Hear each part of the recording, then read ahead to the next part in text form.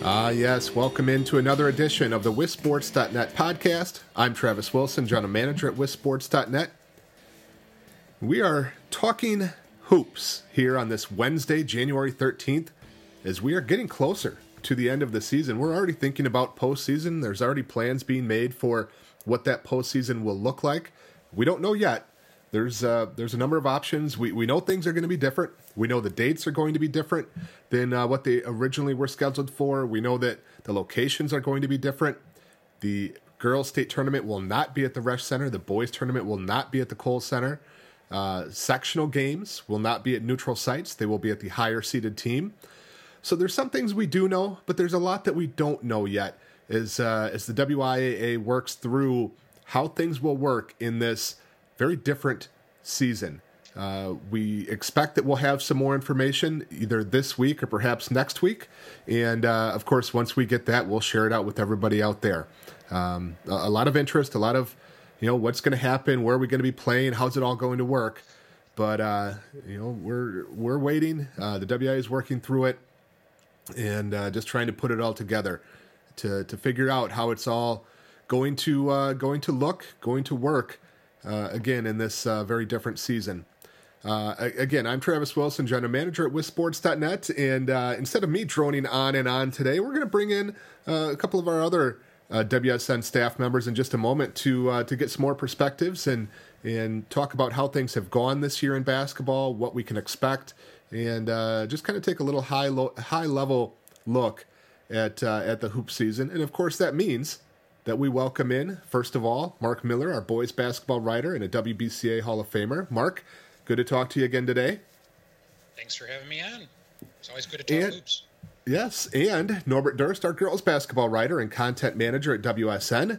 Norb, good to have you on the chat again today. Yeah, thanks for having me on. Looking forward to this chat. Well, let's kind of get into things right away and when we were talking and having conversations back in late fall, October, November, when the discussion was, what is this season going to look like? We knew things were going to be different. We got guidelines that came out over the course of, the lead up to the season. There's been some tweaks here and there. But, looking back at what those guidelines were and what changes we have seen, Mark, what things stand out to you that have changed, what the game is and how much of things have really, for the most part stayed the same and been minor changes in your opinion? Well, the biggest change, I think, obviously, is the fact that the kids are wearing masks when they play the game. I never thought I'd see the day where that happened, but it's here. And all the kids in Wisconsin are wearing masks as they play their games. Another big change, obviously, is the fact that there's very limited, if at all, any people in attendance. Now, some parts of the state are allowing more people in than others. And then, obviously, the third part is the fact that not all our schools are playing. I think I had heard, or I counted up, my best guesstimate would be around 35 schools likely will opt out of the tournament this year. And included in that, of course, likely not finalized yet, but likely would be the Milwaukee Public Schools and the Madison Public Schools. And Racine's kind of iffy yet, along with a couple other schools here and there. So it's looked a lot different. I think the games themselves, once the games tip off, are inbounded depending on where you're at, because some games start with a jump ball and some start with with the flip of a coin and one team inbounding the ball. The games themselves are still very entertaining and still very competitive, and the desire to win from coaches and players and so forth is the same. But the stop and start of some programs has been difficult at times to track. On WisSports, as you guys, both Norbert and Travis know, every day we're looking at the schedules and trying to update them and make sure that they're accurate. Because if a game is scheduled for tomorrow, that doesn't necessarily mean it's going to be played, because this COVID can pop up so quickly and sideline a team. So lots of changes, but we're getting through. We're having a season. Kids are able to showcase what they can do, and teams are emerging. and we hope we can finish it out on a good note here. Norb, what things stick out to you in terms of what you've noticed at games, watching games, talking to coaches? What are some of the big things that you have seen so far this year? Mark hit on, pretty much everything there. But I would say just to bring a little extra energy, without having fans or at least limited fans at most of the games, instead of, that student section bringing a little extra for that big game, now the players got to amp it up themselves. And, that has been something that, has challenged some teams at times maybe. But I think that's going to bring out, some good in teams and help with just overall communication with teammates, just because, you got to bring a little extra to the table when you just don't have that crowd behind you. And, I think that's a big noticeable thing at games. But, I think the kids have really answered the bell as well as they can, just because, again, they're high school kids and, they really, a lot of times chime in with those students and the fans. But, I think it's been as good as you can have it. But obviously we'd like to see, more teams playing. Unfortunately, those Dane County and Milwaukee City schools just haven't been able to get on the court and might not this season. We've seen a lot of different protocols, and the WI put out a long list of recommendations and guidelines, but ultimately, they were more recommendations, and it was up to the schools on if they were going to adopt them, including things like, Mark, you mentioned the elimination of the jump ball, or sanitizing the ball here or there, or different things. What are some of the more, I guess, unique protocols or guidelines that you guys have seen out there? Obviously, there's some that every school is doing, including masking of everybody and whatever else. But what are some of the more unique changes that you have seen so far? Mark, let's maybe start with you. Well, I think I've been to 10 different games in 10 different locations. It ranges a little bit, but I think the parameters are somewhat similar. Some schools are letting in 2 or 3 people per player. Some schools actually are selling concessions. Most are not.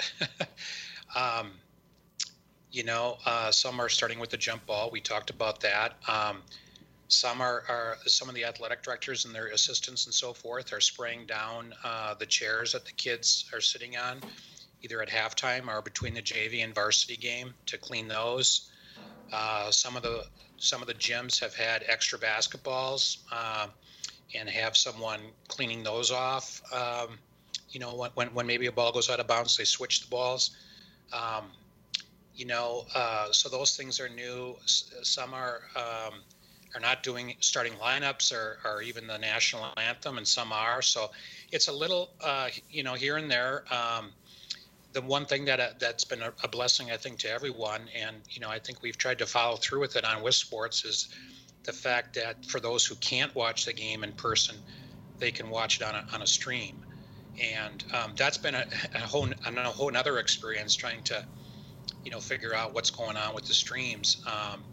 Some are we'll talk about that a little bit a little bit later. Some of the uniqueness of that situation, right, and some of the unique things that we've seen, just in streaming itself. Norb, anything game related that has stood out to you in terms of protocols or anything like that you've seen teams doing? Well, I think just the sanitization, if I could say it, sanitizing the basketball, I think, is the big thing. And before at least last night when I was at Appleton East High School, they actually cleared the gym and wiped down everything, all of the bench area as well as the stands. So those are the big things. I think is just the making sure the sanitization is happening, is also keeping that social distancing as well.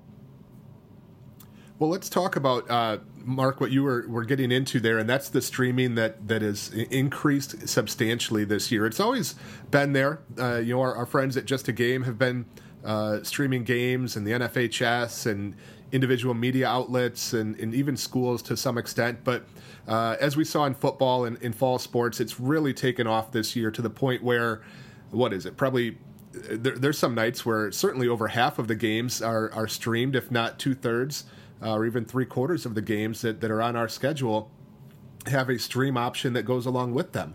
As you said, Mark, it's been a good thing to see, and it's hopefully allowing more people to watch games. But there is a difference in what we're seeing on some of those streams compared to other places. What are some of the better ones that you've seen out there, Mark? What's kind of the baseline, and how much has that gamut run from a really basic thing all the way up to full production values? Well, yeah, you hit it on the head. It runs from basic to full production. I think Zaleski Sports does a really nice job in central Wisconsin with having announcers and cameras that follow the action really well.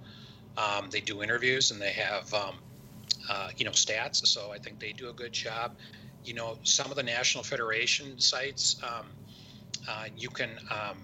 of the schools are able to have an announcer with the games, and that's been positive. Sometimes they link it up with a local radio station, or sometimes they just get someone from the community to do it. Generally, I think the National Federation feeds are pretty good. They're situated in such a way that you can see pretty much the action as it unfolds in front of you. YouTube, which is the majority of gyms, I think, in the state right now, is a little hit and miss. Sometimes it's just fine, and sometimes stuff gets cut off, or the camera isn't following the action quite as good as it should. I'm not trying to be critical or anything. Obviously, this is all manual. It's not someone behind a camera, following the action. It's one of those cameras that's placed in the gym and follows the motion, I guess, of the ball and so forth. So, and then, like you said, there's still some schools that don't have the stream. And my guess is they probably aren't going to get it in time for the end of this high school season. Perhaps next year, or perhaps, once we get back to attending games in person, maybe the streams won't be quite as prevalent. But I think it's been really good from the sense, if you're a coach of another team, you at least can watch someone play and get a scout in, via the stream. Whereas obviously you probably wouldn't be able to attend in person like in the past to scout a team. It's interesting, right? All these schools that are, and coaches that are embracing streaming and the ability for anybody and everybody, including opposing coaches, to watch their games, and yet there's still some coaches that won't put stats on our site because that's too big of an advantage for their opponent. But they'll have all their games out there for everybody to watch for free without having to put in the work to drive around and film games. But that's a whole different thing, right, Norb? Yeah, and that's also if the YouTube video isn't taken down because of the pregame music, which I've seen, and maybe some schools are taking them down after, but I'd say it's probably a lot more to do with just that music in the pregame, and then the that link to that live feed from the night before is gone. Interesting.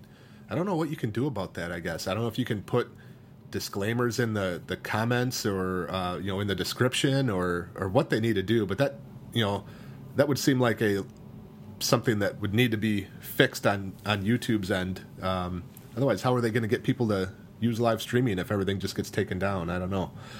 Anything else that you've seen kind of unique stands out in terms of streaming this year, Norb?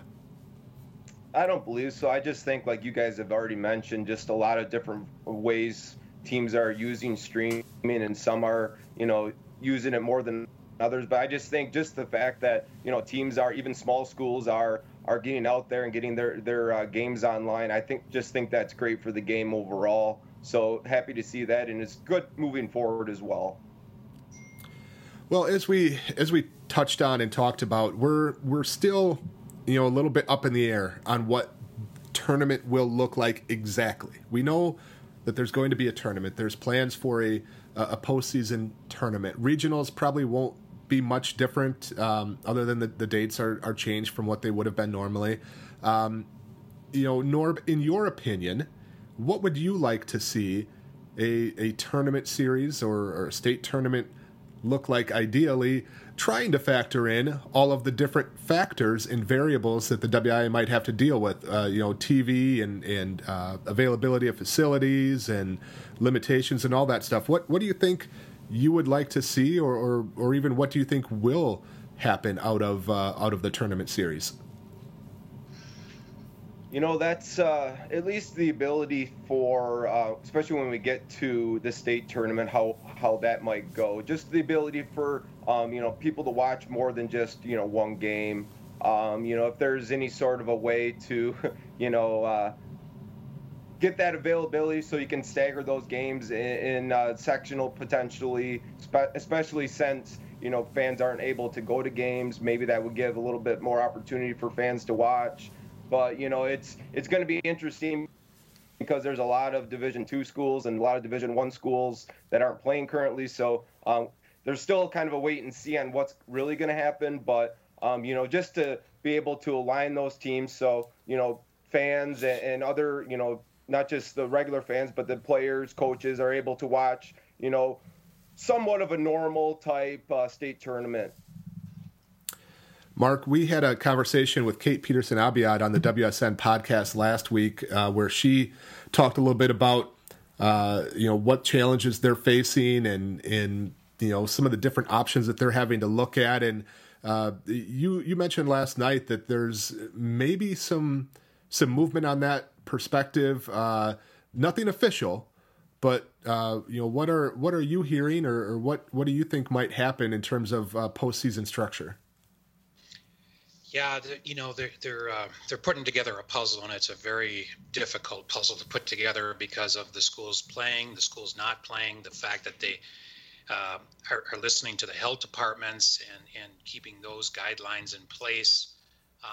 Some of the sectionals have incredible travel, particularly at the large school level.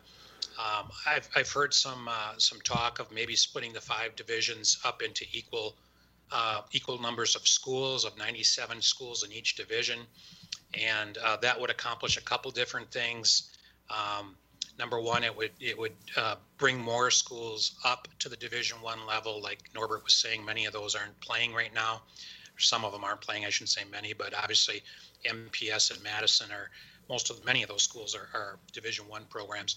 Number two, if we keep it the way it is, and a couple of schools have COVID issues and can't play, there's a possibility that some of the larger schools would only have to win maybe 1 or 2 games to get to the state tournament, wherever that may be held. So I think that's something that is a possibility. Whether it will happen or not, I think we'll find out soon. Basically we have about a month left of the regular season, and and then the tournament starts. And you had mentioned that the higher seed will host throughout, and they'll reseed after regionals. And then, where exactly the state tournament will be held, how many locations, the schedule, all to be determined yet. And, it's a huge puzzle. And my thought is that it probably is going to look different. Well, it will look different, obviously, this year than in the past. But even the structure of the tournament is going to look a little different. And that's not to say that it won't go back to the way it currently, what we've grown used to over the last 5-7 years, wouldn't be back in place next year if our COVID concerns are behind us. But I think this year everything's on the table, and trying to make it more equitable for everyone could lead to some interesting and rather dramatic changes, actually. I mean, if you're going 97 schools per division, that's obviously going to bump up a bunch of schools that thought maybe they were going to play Division 5, now are playing 4, and those that were playing 4 are now playing 3, and so on. So, I think the sooner that they come out with the recommendations, the better, because that will allow the coaches to look ahead and to plan and to try to figure out, okay, who might play, once the playoffs come along. Our regional or sectional looked like this before, but now it's been altered. And maybe they won't. Maybe they'll keep it the same. I don't know, but those are just some of the rumors and rumblings that we're hearing right now. It has been a season of unprecedented flexibility by coaches and administrators and players and parents and fans and everybody else. And I hope that interest in flexibility continues when any of these changes get announced. If we think back to last March and the cancellation of the state tournaments, obviously there was many people upset then, but I hope that people understand that this is a very different year. And if they make a change that maybe, it has a negative impact on your program, or, it doesn't put you in the place that you think is best, or whatever it might be, I hope people understand and embrace that idea of flexibility and continue to do that. That, if I have to move up and play in Division 4 instead of 5, it's a heck of a lot better than last March 13th when all of the state tournaments got canceled. And I hope that attitude continues, and we don't, get too much blowback and pushback and turn it into a negative. But we'll see. Again, we don't know what those changes will be. We don't know how drastic they will be. But we do know that there are some things that will certainly be very different. As we look at, kind of a high level, kind of recap of this year and how things have gone, Mark, I know that, you had written a column early on, about whether we should be playing and should we be pushing things back and concerns about what might happen. But as you look back over this year, what's your takeaway? It's hard to say right now if it's been worth it, and that's probably not a fair question either. But what's your feeling now compared to maybe where things were at the start of the year? How do you think things have gone compared to what your expectations were? What's just your kind of general thoughts on this season so far? Well, I think it's probably been about as good as we could have expected. Obviously not having all the schools start at the same time was a big drawback. You're going to have some teams with 24 games when the playoffs begin, and you're going to have some with under 10. So that's not fair. I've covered games this year, and I'm sure Norbert has too, where one team's playing its 10th or 11th, and the other team's playing its first. Had we waited until maybe the first week in January and extended the season to the end of March, I think we would have probably had more teams starting at the same starting point. But of course that leads into spring sports, and of course the alternative fall sports. So there's so many factors that are involved here that I think the mindset is let's do the best we can. Let's give the kids the opportunity to play as long as we're doing it in a safe and responsible manner. And I think from all the games that I've been to and in talking to coaches across the state, that's what's happening. But even with all that, as you guys know, a team like Cuba City, it was off to a great start, and all of a sudden, they have a COVID issue and they're sidelined for 2 weeks. Same thing at Fort Atkinson. Same thing in Appleton East. You can go across the state and, you play 5 or 6 games, and all of a sudden you got an issue with one of the players on your team, and, you got to sit for a while. So the stop and start is certainly nothing that we've ever experienced before. But it's here this year, and we're hoping that when the playoffs begin in a month that everyone will be able to participate. But as we saw last fall with volleyball, some of the teams that made it to the state tournament weren't able to play because of COVID issues. So what's true today is not true tomorrow, and that's the biggest thing that I think keeps everyone on edge. And you hope and pray that you can get through it all, that the kids are healthy, that it's a good experience for everyone, that we all learn from this, and that the kids have an enjoyable time participating with their classmates. But to answer your question again, Travis, I think it's gone about what we expected, and I think it's gone about as good as we could expect. There's been lots of successes. There's been lots of setbacks. There's been some schools that started late. There's been some schools that haven't started at all. And that's just the landscape we're dealing with this year. Norb, we knew that there was going to be starts and stops, that there was going to be teams that would have to cancel and or postpone some games this year. We knew that from our experience in the fall sports. Has it been about what you expected? Less, more games impacted? And give us your thoughts kind of overall on this year as well. About as I expected. I think, as far as teams getting games, and I think, some teams maybe scheduled a bunch of games early. I know Beaver Dam scheduled a lot of games in that, before even the new year, just to try to combat that, the options, what they were going to have, because they knew they were going to lose some games here or there.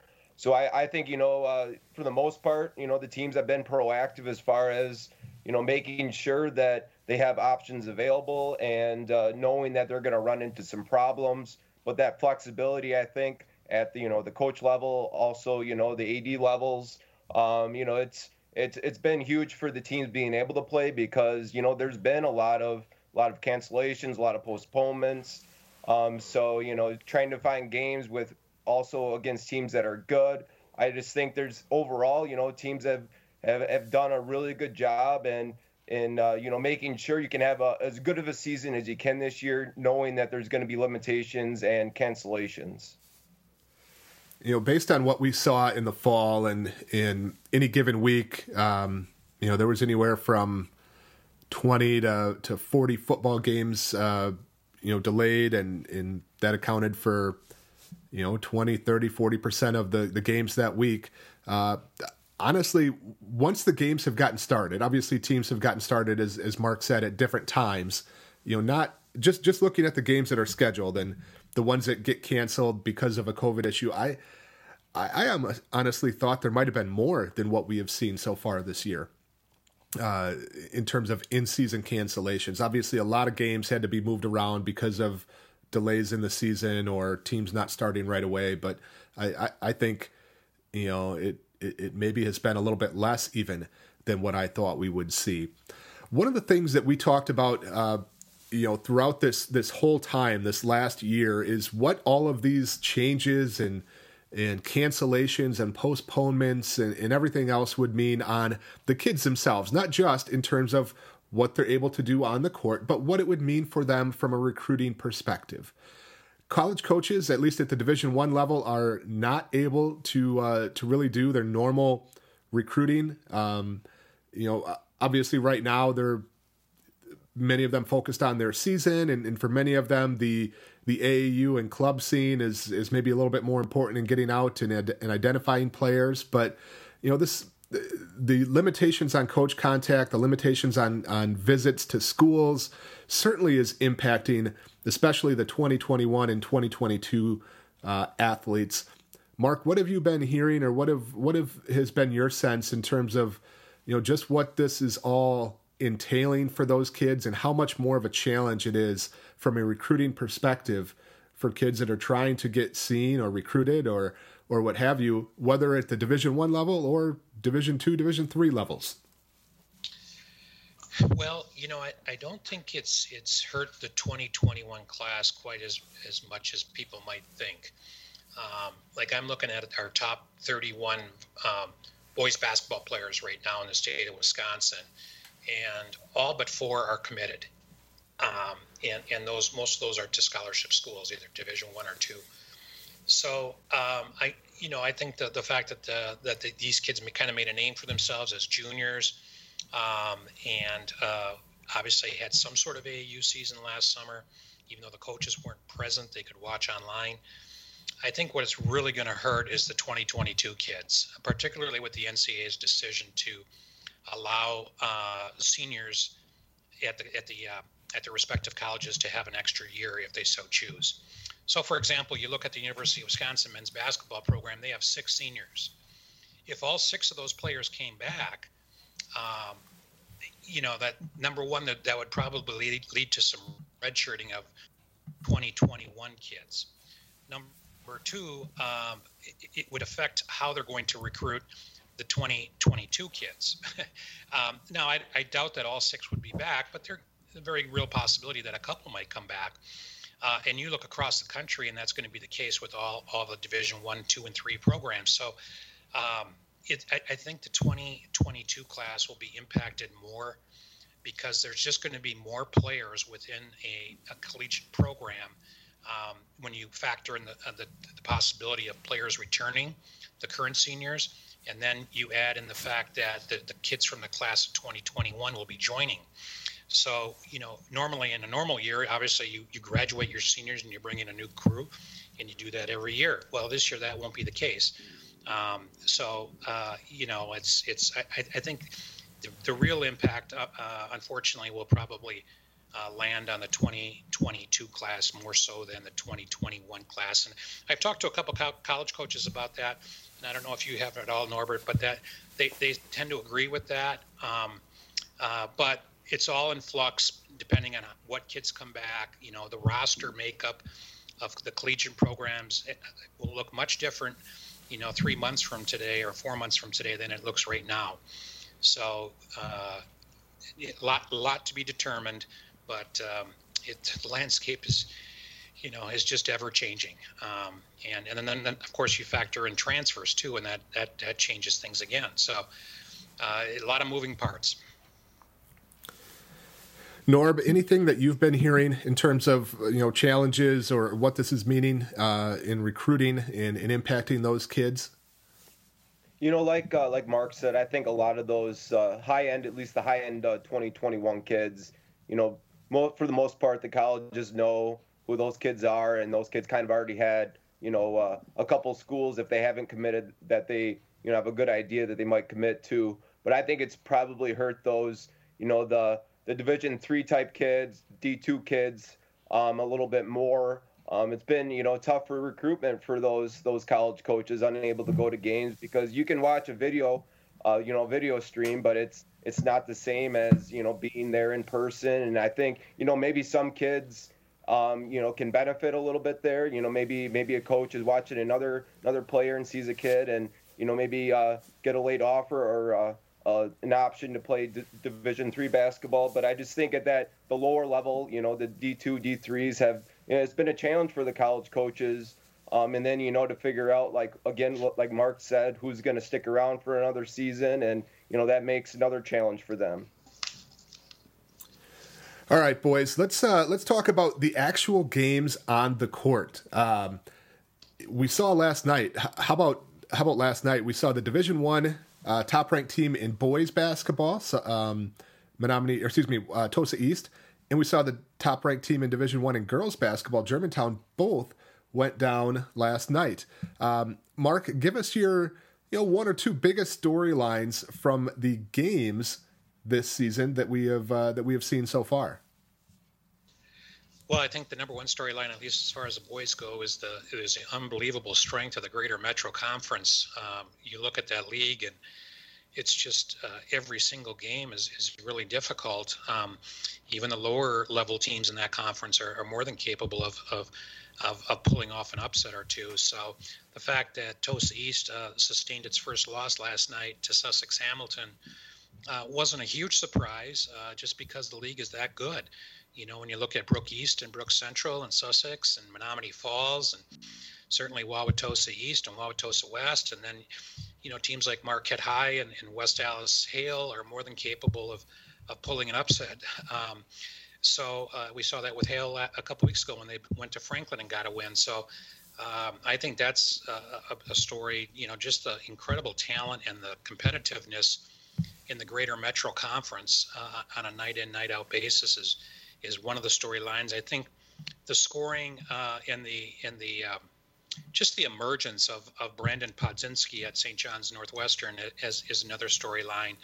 Having seen him live and on tape or on film, I guess, a couple times this year, and seeing him in the past when he was younger, just the fact that he's just playing at a really high level right now. And, he's put in a lot of work. He's changed his body from last year, did a lot of weightlifting and so forth in the spring. And then when he was able to play later in the summer on the AAU circuit, he really worked on his game. He's handling the ball a lot for St. John's and playing the point position a lot. So, he and Patrick Baldwin are two of the kids that haven't signed yet. And so that's another storyline. Will Patrick Baldwin be able to return this season before the playoffs begin for Sussex Hamilton? The country's number one player and he went down, early in the year with that injury, that high ankle sprain. So hopefully he can come back for Sussex Hamilton. And then, of course, there's storylines up and down the line when you look at our team rankings. St. Catharines has won a ton of games in a row dating back to last year. Wisconsin Dells is having another great year. The FVA is competitive with Nina and Kimberly at the top. So lots of good storylines, not related to COVID.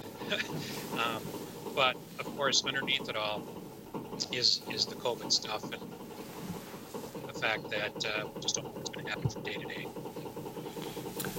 Mark, how could you ignore the biggest story in the state this year? WSN content producer Colton Wilson getting his first varsity win for Richland Center, filling in for head coach Brian Poles. Colton is the JV coach at Richland Center and guided the Hornets to a win over Lancaster last week. As Richland Center is on top of the SWC. Biggest story in the state. I can't believe it, Mark. Well, I think I emailed both of you guys and Colton and said, hey, I think Colton should be our coach of the week. But, of course, being humble like he is, he decided against that. And I guess Jim Goss winning his 600th game was probably a bigger story. Yes. But, and I don't think any Wilsons have ever been humble, have they? Well, congratulations, to Colton, and more importantly, congratulations to Richland Center having a great year, and it's good to see, that they've kind of been middle to bottom for quite a while in the conference, and to see them, rise up and really perform well this year. That is a great story. Norb, what are a couple of the things on the court that stand out to you so far in the girls' hoop season this year? Well, we'll start with the positive first. Blackhawk, 63 consecutive wins now for them. That's now their sixth alone, but and also for the state history for wins in a row. That is held by Pius, who won 92 straight back in the late 80s into the 90s. And the negative here is Wisconsin losing Maddie Wilkie, to the knee injury. Beaver Dam was looking to, they were dominated the first part of the season, and then Maddie Wilkie goes down with that torn ACL. She's headed to Wisconsin, and that was just a crush, not just for Beaver Dam, but I think for the whole state. Miss Basketball favorite being lost for the season, and just that dominance that Beaver Dam had, and it now kind of turned to Notre Dame, who had battled Beaver Dam the last couple years, even in the playoffs, and they look to be the dominant team. But also in that FBA area, that FBA conference has been strong. As Mark talked about the Greater Metro for the boys, the FBA has been all that, and I think even more for the girls. I will say the Greater Metro for the girls, they've also been doing very well. Last night with Brookfield Central knocking off previous unbeaten Germantown. So I just think the strength of that Fox Valley / Green Bay area has been very good for basketball, and it's good that that part of the state is playing ball.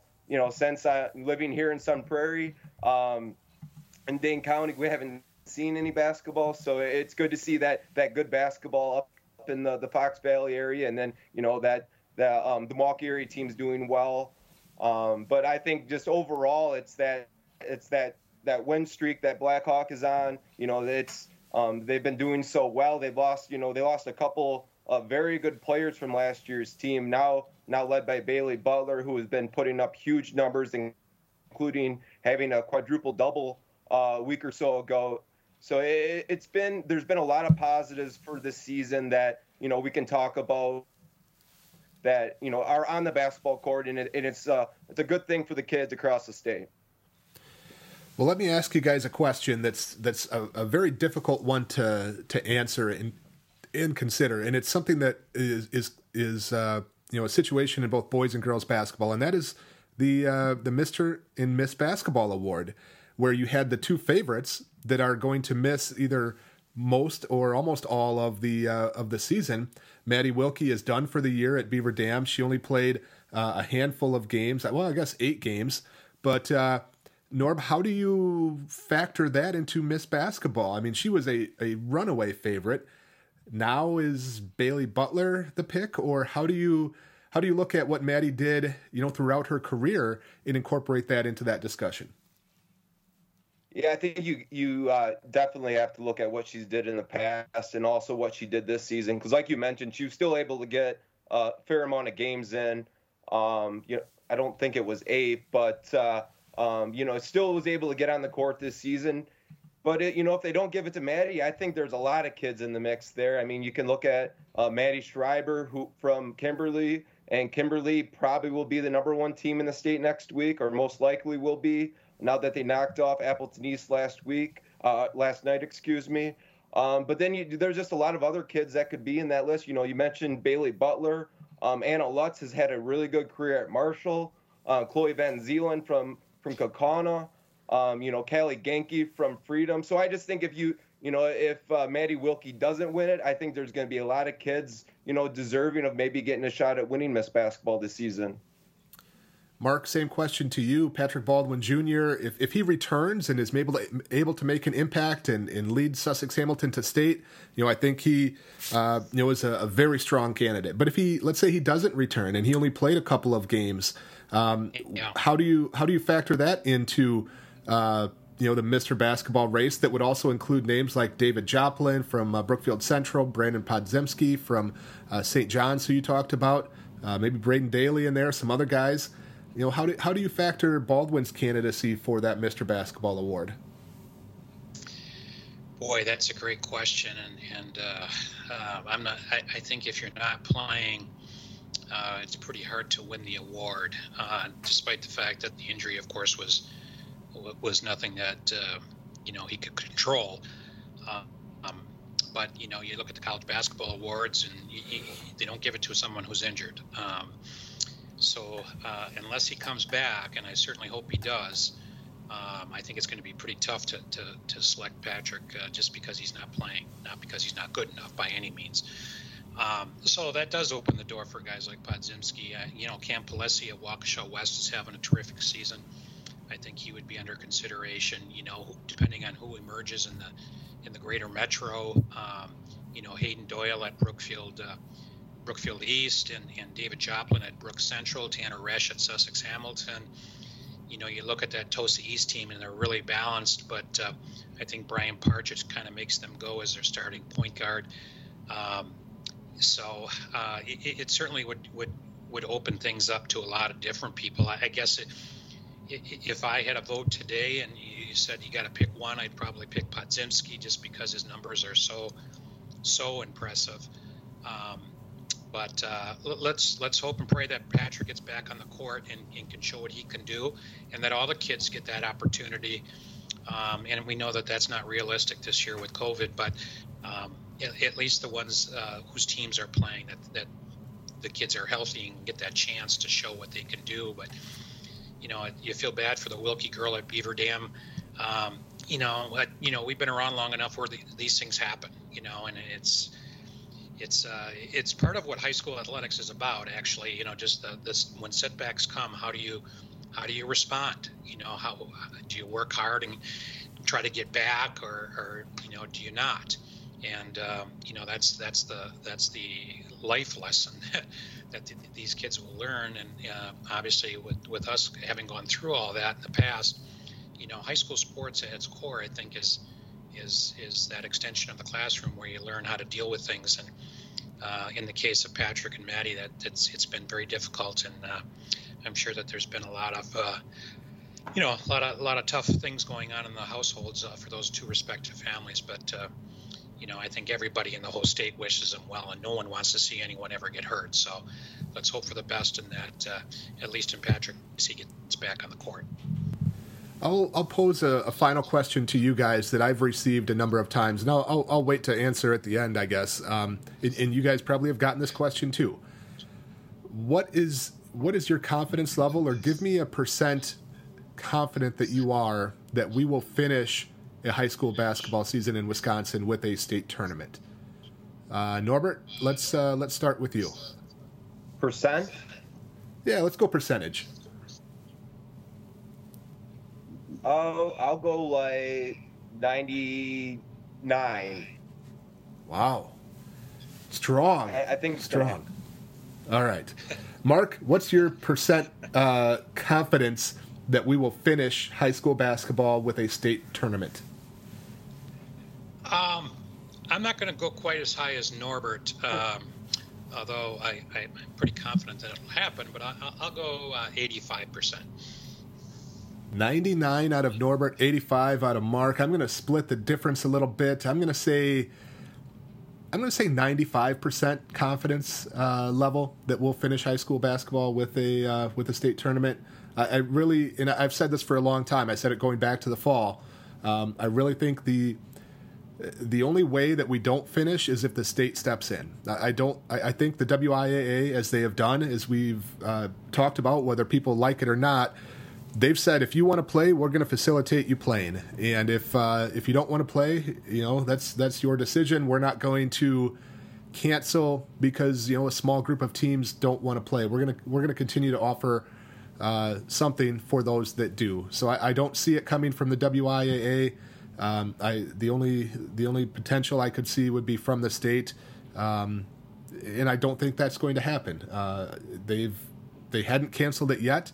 And I don't think there's an appetite to do so at the state level, based on conversations we've had in the past, based on conversation I had with Michael Thompson from DPI way back in the fall. So if people are wondering where we stand on it, obviously at least in our WSN virtual office, we're very, very confident that we're going to get to the finish line in high school basketball, as we did in every other fall sport as well.